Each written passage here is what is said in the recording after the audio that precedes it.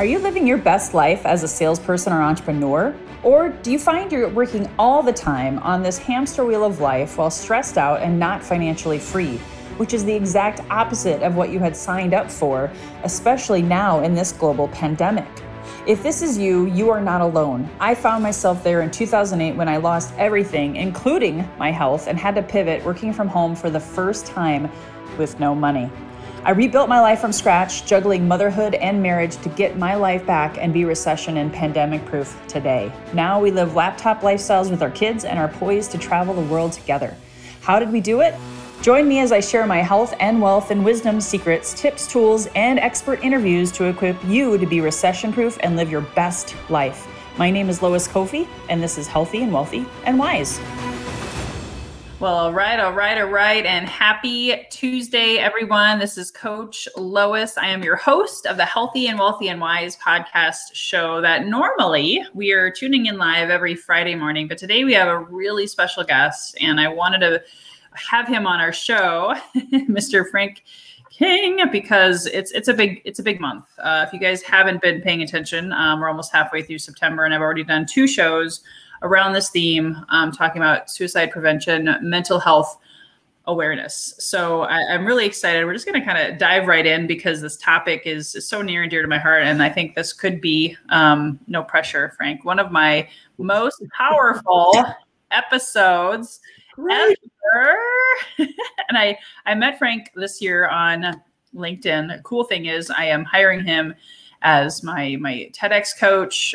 He's a suicide prevention speaker, which I didn't even know at the time when we first talked. And he's a trainer, and he was actually a writer for The Tonight Show for 20 years. He's got quite the resume. So I got to share more about his story. He's fought a lifetime battle with major depressive disorder and chronic suicidality, which I need to find out more about is that a thing? Turning that long, dark journey of the soul into 6 TEDx talks. So that's amazing. 6, not 1, but 6, and sharing his life-saving insights on mental health awareness with associations, corporations. He's traveling all over the world, guys, and colleges, talking about how depression and suicide ran in his family. So he's thought about killing himself more times than he can count. He's a motivational public speaker and comedian who uses his life lessons to start the conversation, giving people permission to give voice to their feelings and experiences, which is so relevant in today's world, and basically surrounding, depression and suicide, which is our focus this month on my podcast. So doing it by coming out, as it were, and standing in his truth and doing it with humor. He believes that where there is humor, there is hope. Where there is laughter, there is life. Nobody dies laughing. The right person at the right time, and I totally agree with you, with the right information can save a life. So mental health comedian. Now, Frank, you gotta start right there. How in the heck does someone do comedy talking about suicide? Well, that is the elephant in the room. And when I keynote, that's the first thing I say. So let me answer the question everybody's thinking right now. A comedian talking about depression and suicide, how does that work? I think the comedian's a good choice. A couple of reasons. One is that if you think about it, the world's first comedian was the court jester. And the court jester's job was to speak truth to power on behalf of the powerless with humor. And I believe I speak truth to the power of mental illness on behalf of those often powerless in its grip with humor. I believe where there's humor, there's hope. As you said, where there's laughter, there's life. Nobody dies laughing. And as you mentioned, depression and suicide run in my family. It's called generational depression and suicide. My grandmother died by suicide. My mother found her. My great aunt died by suicide several years later. My mother and I found her. I was 4 years old. I screamed for days. If you'd like to know the story, I'll spare you. It's horror movie horrific. But my first TEDx talk called A Matter of Laugh or Death. A Matter of Laugh or Death. That story in all its glory is in there. And I myself have come close enough to ending my life. 2010, April, last recession, we'd lost everything in a Chapter 7 bankruptcy we'd worked for 25 years. And that's when I learned what the barrel of my gun tasted like. Out to the barn, put it in my mouth, pull the hammer back just to see if I could do it. Spoiler alert, I did not pull the trigger. And I usually get a nervous laugh from the audience at that point. Like, should we be laughing at this? And then I tell a true story. A friend of mine heard me say that at a keynote, came up afterwards and said this: "Hey, man, how come you didn't pull the trigger?" I said, hey, man, could you try to sound slightly less disappointed? So, yeah. And I live with two mental illnesses. One's called major depressive disorder, and the other, relatively common, most often known as depression. And the other, far more uncommon, it's either chronic suicidal ideation or chronic suicidality. And I've had clinicians stare at me when I say that because it's not the DSM, Diagnostic and Statistical Manual of, the big book of mental illnesses. What it means is, for me and people in my tribe, the option of suicide is always on the menu as a solution for problems large and small. And I tell the audience, when I say small, my car broke down a couple of years ago. I had 3 thoughts unbidden. 1, get it fixed. 2, buy a new one. 3, I could just kill myself. That's chronic suicidal ideation in a nutshell.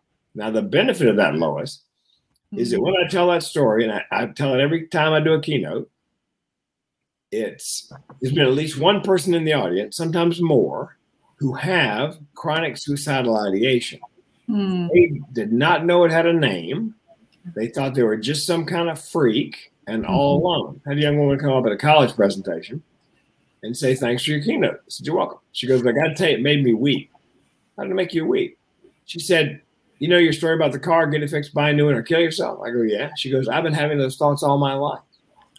I thought it was just me. I didn't know it had a name. I thought I was some kind of freak and completely alone. And then when I heard you say that out loud, I realized for the first time in my life that I am not in fact alone, and I wept. Yep. That's the power of starting the conversation.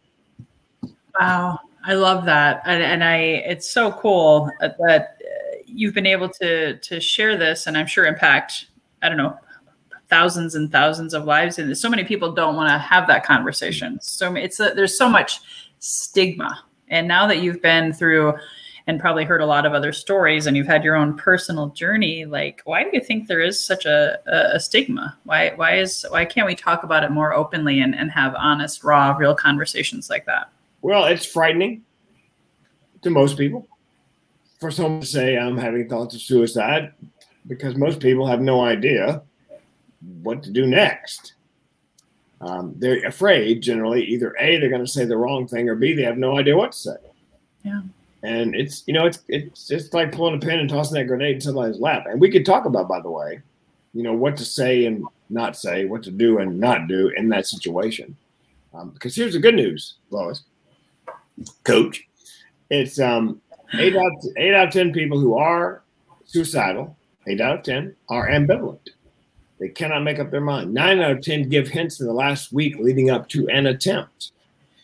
So that tells me we can save the vast majority of people if we know what to look and listen for. And that's what I teach when I either do the keynote or, I do up to a 3-hour continuing education program for doctors, dentists, veterinarians, a variety of professionals who get credit toward renewal of their license for suicide prevention. That's the core of my curriculum is how to spot that, because if 8 out of 10 are ambivalent, 9 out of 10 give hints, that tells me we can save 80 or 90% of the people that end up dying by suicide. Oh my gosh. Yeah, let's definitely go there. I just want to remind people too, like my mom was suicidal. I mean, if she would have been successful, I wouldn't be here. So I've always had this very purpose-driven desire and also fear. Like, I lived in fear for a really long time. I didn't want to become my mom, right? Because she was schizophrenic, mentally unwell, all of the bad stuff that you shove under the carpet and just wear a mask and pretend I'm fine. Everything's fine. We're all fine. So I think now with the pandemic, don't you see there's been I feel like there's been a shift where people are willing to take that mask off and say, you know what, I'm not fine. So I would imagine that there are more conversations like this. So I would love for you to share with us, coach us on what are those signs and how can we be more aware? Well, and to your point, the overall suicide rate actually came down by 1.5 points during the pandemic. Oh, yeah. Well, I mean, not across all groups, teenagers up, but the entire population down about 1.5 points. The good news is, I guess that's good news, but the better news is the number of phone calls to the Suicide Prevention Lifeline or the Suicide Prevention text line, which is 741-741, went up by hundreds of thousands during the pandemic. So people are reaching out. Wow. Yeah. So let's start with depression. As they say in the mental health business, let's start upstream. Because if you can catch it early, then suicide is all the way downstream. So signs of depression, a couple of the most prominent ones have trouble getting out of bed in the morning, but rally in the afternoon. They let their personal hygiene go. So even if you see them on Zoom and you're thinking, hair's a little dirty, clothes are not quite so clean, it may be because they're having difficulty getting out of bed in the morning and run a little wash, take a shower. They either eat too much or can't eat, sleep too much or can't sleep.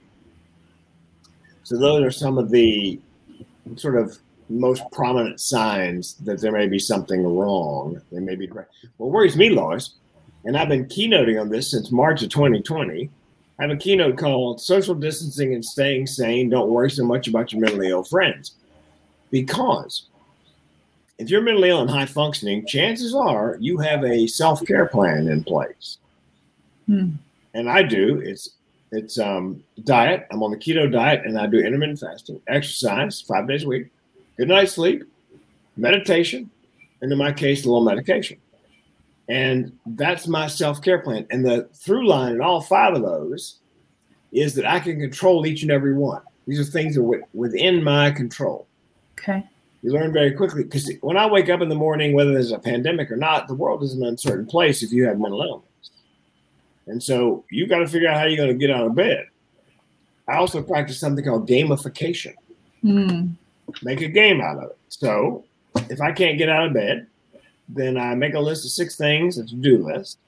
And the game is, as soon as I scratch off number 6, I don't care if it's 3 in the afternoon, middle of the broad daylight, I can go back to bed, pull the covers over my head, and binge watch the Blacklist on Netflix or whatever.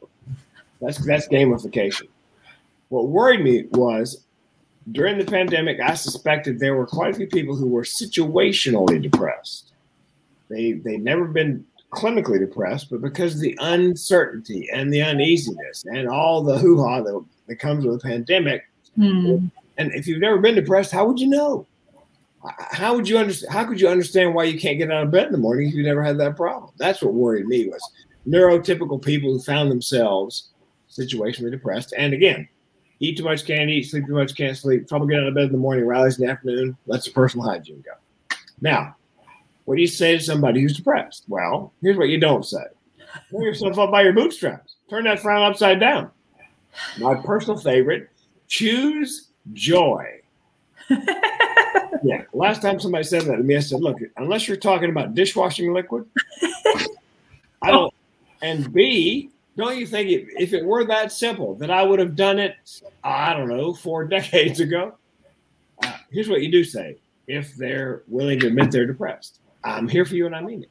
I know you're not lazy, crazy, or self-absorbed. I know that depression is a mental illness. The good news is with time and treatment, things will get better. I'll take the time, help you get the treatment. Now, Lois, here's the tough one. You have to ask them in no uncertain terms, are you having thoughts of suicide? And if you cannot ask that question, you find somebody who can. Let's say they are not forthcoming, but your intuition, your gut tells you they're circling the drain. How would you know? Well, they talk about death and dying. They Google death and dying. Death and dying appears as a theme in their artwork, their music, their writing. They're getting their personal affairs in order, including giving away prized possessions, because they want to make sure the possessions go to the person they want them to go to when they're gone. And if they give away a pet, that's the top of that pyramid. They're stockpiling medications or buying a firearm. And here's one that I find terrifying. They've been depressed for a long time, and then for no apparent reason, they're happy. And you're happy because thank God they're happy. Problem is, they may have chosen time, place, and method, and that's why they're happy, because they know the pain is coming to an end. a lot of people don't understand that for most suicides, most often, it's not about wanting to kill yourself. It's about simply wanting to end the pain. I didn't want to kill myself. I just wanted to end the pain. Now, let's say they do say they're having thoughts of suicide. What then? Well, you say, do you have a plan? If they say yes, what is your plan? If it's detailed, time, place, method, you need to get them on the phone with the Suicide Prevention Lifeline.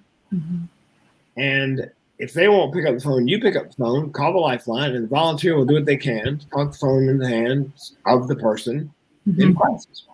When do you call 911? If they're in immediate danger to themselves or someone else, you got to call 911. Now, again, this is not in any textbook what's coming up.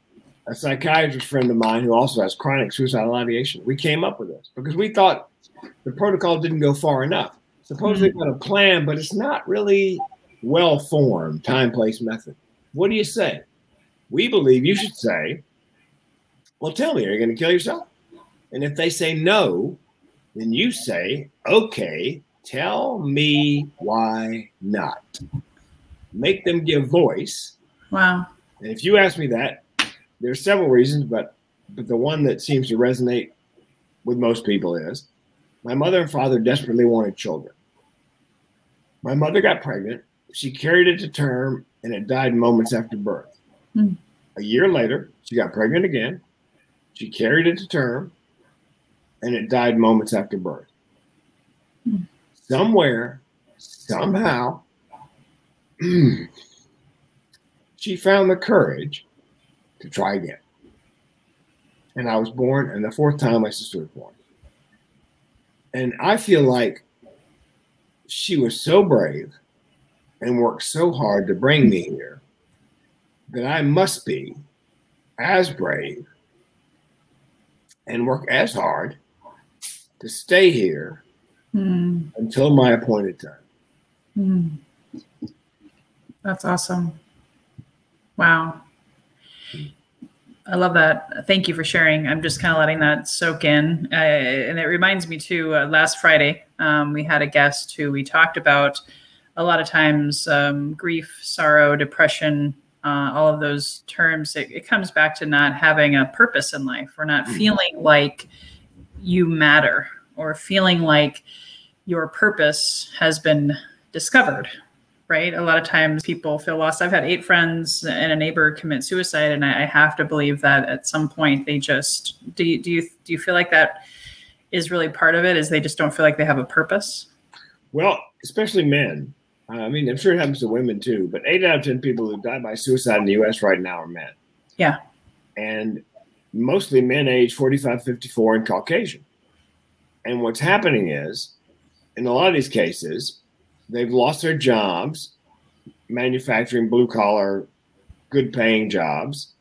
People think they went overseas, but 85% of those jobs went to artificial intelligence and robots. So men tend to tie their identity to their job. So if I'm not that guy, who am I? I mean, why am I here? Which can lead to, substance abuse disorder and, a downward spiral. Yeah. I mean, I'm sure the same thing happens for women, but men tend to identify with what it is they do. And if you've been a guy who went to high school and they got a good blue collar job and worked your way up to union shop steward, good middle class wages, and then you're cut loose at 52, 3, 4, 5, it's devastating. So. Yeah, out of the 8 friends and a neighbor, 7 of them were male. So I can, and I have a lot of masculinity. I've got a lot of testosterone. So I know, like, when I lost everything in the recession, because my identity was tied to being an Ironman triathlete who could kick ass and take names, and being a badass realtor who had 3 real estate related companies going for, millions. My identity was wrapped up in those labels, those titles. And of course I had suicidal thoughts for the first time in my life. And I was like, oh my God, like this is, and that's the thing too, is like, I came from a fairly religious family too. And, like suicide is, you're going to hell. I mean, there's all these judgments too, but don't you think a lot of times it's just these people didn't have the right tools or the right questions, and they didn't know what else to do. Like you said, they wanted to end the pain. Well, and when I came so close to killing myself, a friend of mine said that, if you killed yourself, you'd gone to hell. And what I said was, what you don't know is I was already there. And I believe if you're going to talk to somebody who is in crisis, you park your judgment at the door along with your philosophical and religious beliefs. You need to meet them where they are. If you firmly believe you're going to hell, but they don't, then let's not share that. On the flip side of that, I'm not particularly religious. However, if I'm talking to you and you're considering suicide and I know you're strong in Christ, I'm going to leverage that. I'm going to say, well, have you prayed about this? Well, have you talked to your minister about this? What do you say you, me, and your minister form a team? And see if we can't talk. So meet them wherever they are and use that as leverage to keep them alive.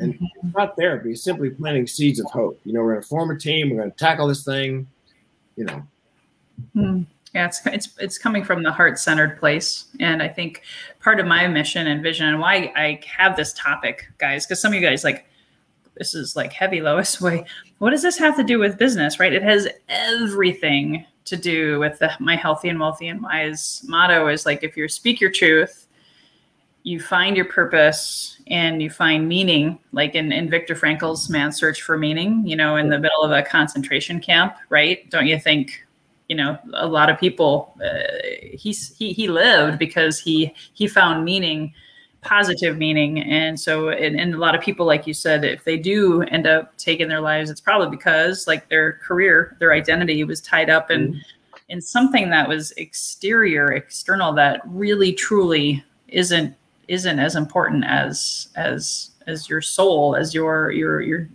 light to the world.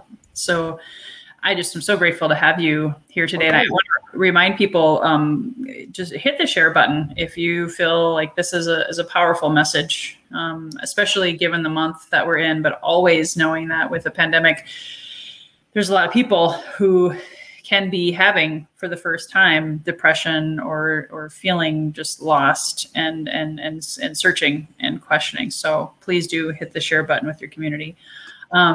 What other advice or tips or thoughts, and maybe we can even talk a little bit about your TEDx journey too, because I think that's amazing. But anything else about, mental health, depression, awareness tips that maybe you haven't covered yet? Well, and along the lines of Viktor Frankl, Nietzsche said, what is a life of means without meaning? I spoke at TEDx Scarsdale High School, and it's not high school students speaking, they put on the event with an adult supervisor. And the reason they brought me in was, the theme of the event was, they wanted kids there, because it's a very wealthy area. They wanted kids to understand that life's not all about money. And so I did a speech called Born to Be Funny, Making a Living and a Difference. Because I always wanted to, even as a comedian, wanted to make a difference somehow or other. And when I began speaking on suicide prevention, that's my purpose and my passion. I go to bed thinking about it, waking up thinking about it. Here's how it ties into business, by the way. My fourth TEDx talk was called Suicide, the Secret of My Success, Dead Man Talking. And by the way, if your title and subtitle is good enough and the idea, you don't even have to audition. They just say, you're on. What happened was, it starts like this. What would you do if you knew for a fact you couldn't fail or lose? And what audacious thing would you try if you knew by not trying it, you would literally die? And that's where I was in January of 1984. I'm married to a wonderful woman, but we don't belong together. We had nothing in common, but you know what they say, opposites attract. She was pregnant, I wasn't. I'm working for her father's insurance company because that's what she wanted me to do. So I'm living up to her expectations. I'm not going to the comedy club to do open mic night, which is where I think I belong. And I realized, because I'm depressed and suicidal, I'm going to kill myself sooner rather than later if something doesn't change. My second thought was, well, wait a minute. I could divorce my wife, quit my job, try comedy. If it works, great. If it doesn't, heck, I can still kill myself. Now, like most mentally ill people, I figured I was the only one who ever had that thought process. I've met a half a dozen entrepreneurs since then who had the very same thought process.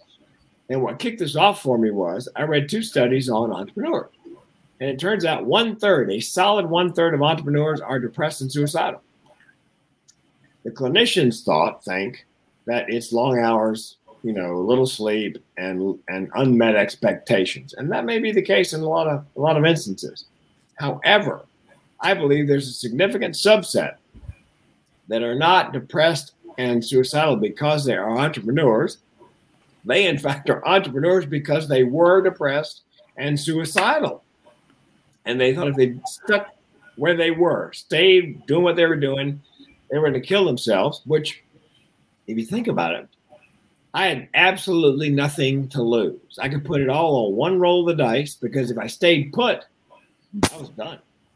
So why not roll the dice? And fortunately, and by the way, when I got on stage that first night, April 1st, 84, halfway through my routine, inside my head, I heard a little voice that simply said, "You're home." And that's only happened a couple times in my life. Wow. Ungood just popped into my head. So I knew. And my second thought was, I'm going to do this for a living. I have no idea how. And it was hard. If I'd known how hard it was to make a living doing stand-up comedy, I might not have tried it. But I didn't know anything. I thought about doing a keynote called, "What would you do if you didn't know no better?" I didn't know no better. I didn't know it was hard to make a living doing comedy. I just knew that's what I should be doing.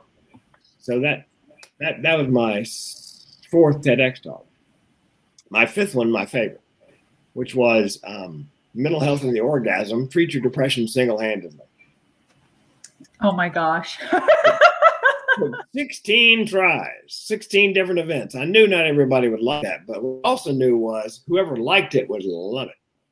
And that's what happened. They said, "Frank, you don't even have to audition. You're going to be right before lunch to give them something to talk about when we break for lunch."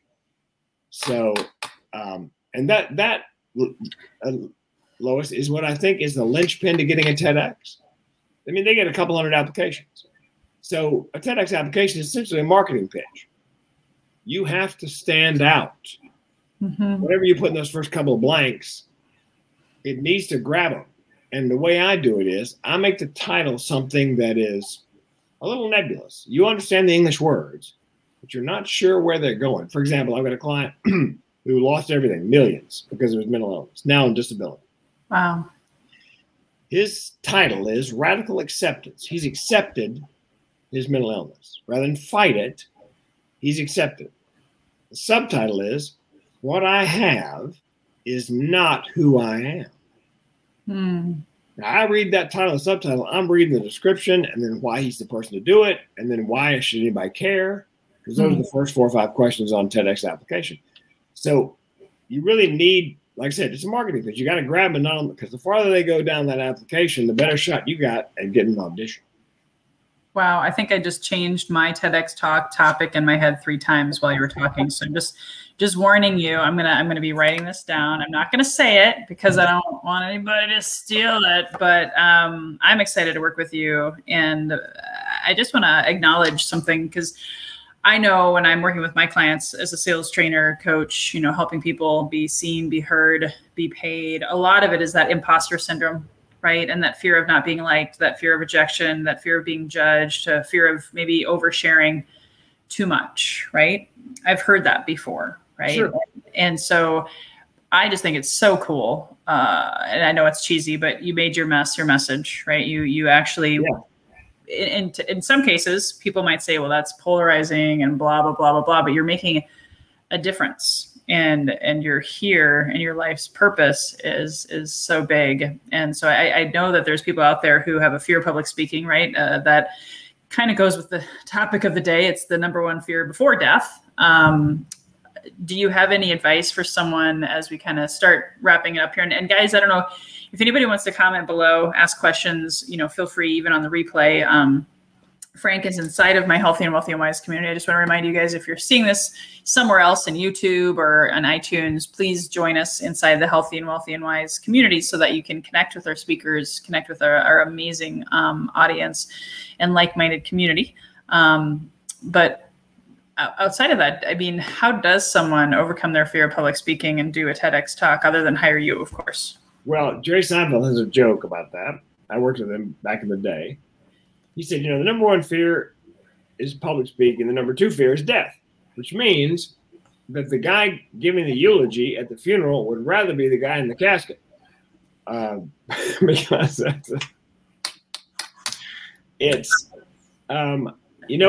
think when I work with my clients, first thing I ask them is, okay, what are you passionate about? Because TEDx is all about passion. You cannot be inspiring, I believe, unless you are inspired. Some young woman, wonderful young woman, we did a Zoom and she goes, I want to talk about customer service. I said, I can't help you. I can't sell that. If you said to me, I want to talk about the power of empathy in customer service. Okay, now I can sell that because you're obviously passionate about empathy. So that, I think if you are passionate enough, somebody said to me on a college campus, kids would drive me around to radio interviews because it was a public event plus the college. They said, Frank, nowadays on the college campus, young people, kids get really offended all the time at all sorts of things. Are you worried about, as a comedian, are you worried about offending them? I said, if I was a comedian, I would be super careful not to step on anybody's toes. However, I'm on campus to save lives. So I got to tell you, I don't give a rat's how they feel or if their toes get stepped on. I think that's a solution to fear of public speaking and the imposter syndrome. If you are passionate about it and you are doing good work and you're doing what you were born to do, you can wake me out of a sound sleep and go, Frank, give me 45. Okay. And that's what I tell my clients. Look, if I came over to your house and you were asleep and I shook you awake and said, give me 45 minutes on something, whatever they say next is probably what we should be doing a TEDx about. Awesome. And I know with what you coach on and helping people speak their truth, be seen, be heard, and getting keynote opportunities, getting more speaking engagements, getting more clients, getting more exposure. I do want to let you guys know that if you want to learn more about that piece, because today was more about the topic at hand and suicide prevention. Frank's actually one of my amazing, illustrious speakers at my Manifest and Monetize Summit, which is coming up fast and furious. So I want to make sure you guys attend that so you can hear more about that side of what he does to help people, but how it plays into your passion, your purpose, your mission, your message, and then to be able to monetize that. And you never feel like you're working a day in your life, do you, Frank? No, and as an entrepreneur, you know this, Lois.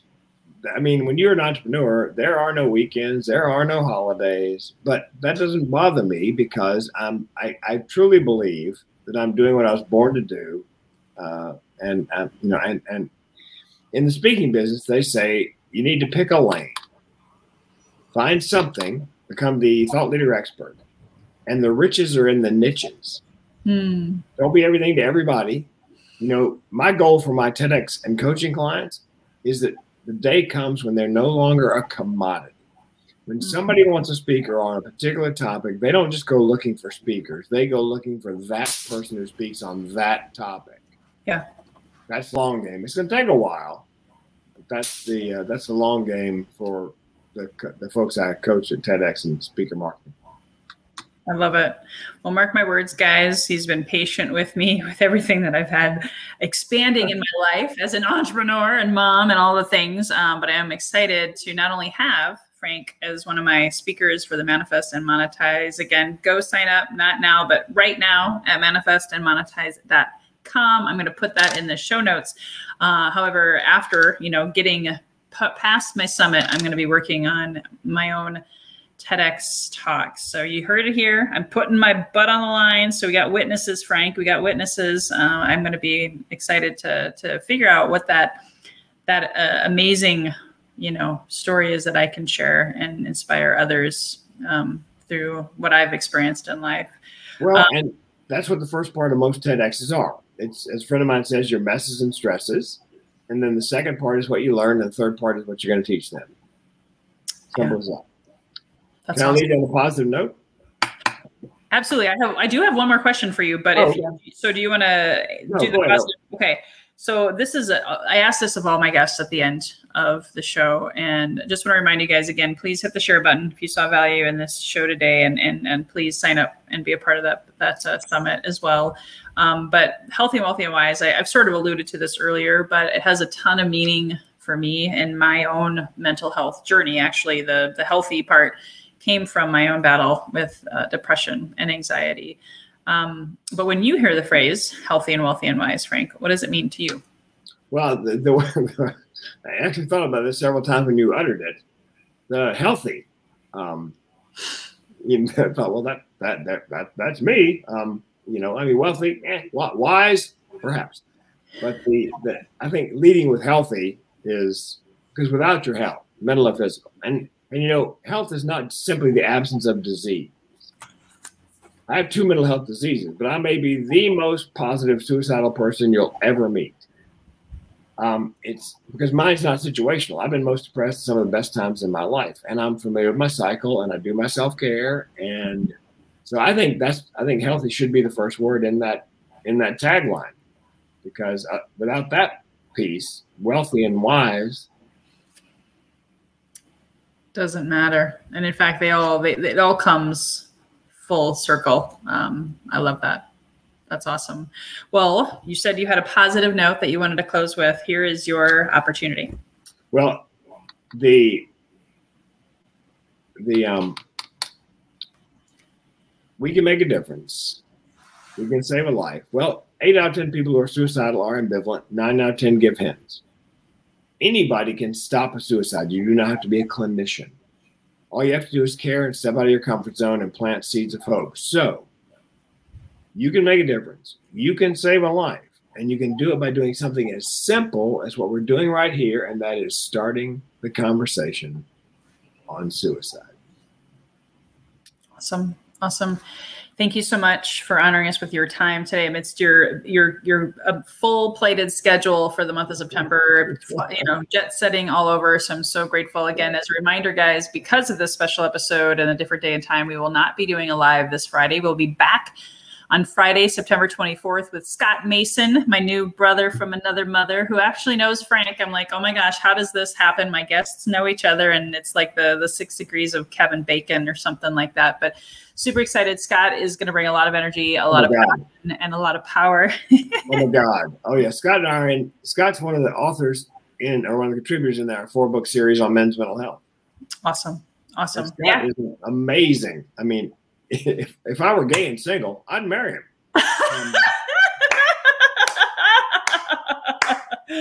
Well, on that note, that tells you a little bit more about Scott and his own journey of battling depression. Obviously, being not only gay, but also being biracial, growing up in the Midwest. I mean, need I say more? We'll leave it on that note. It's going to be powerful, and he's a very successful business coach, and has a great story. So until next time, guys, until Friday, September 24th, on our next live here at Healthy and Wealthy and Wise, we wish you the best health, the best wealth, whatever that means for you, and the best wisdom to not only help yourself, but look out for those hidden messages, those people who are struggling, and see what you can do to take our message that we shared today with Frank's wisdom to a whole another level. You can save a life. And make sure you put if you would, Coach, my phone number in the show notes, because every keynote I do, I put the number up on the screen. I say, look, if you're suicidal, call the Lifeline or text the text line. If you're just having a really bad day, call a crazy person. Here's my cell number. That's going above and beyond. I appreciate you. I will do that. And I'll actually also put my number in there as well, just as another support. So we got you. We love you. Everybody know out there, you matter. You have a purpose, and we're so grateful that you could be here, a part of this message today. My pleasure. All right. Bye-bye for now, guys. Take care. Hey guys, thank you so much for listening to this episode. If you enjoyed this, please subscribe, refer a friend, and please drop me a rating or a review. If you do that, I'll reward you with a free 20-minute free coaching session on crafting your journey to your best self. Reach out to me at lois@loiscoffey.com to claim your 20-minute slot. Until next time, be healthy, wealthy, and wise.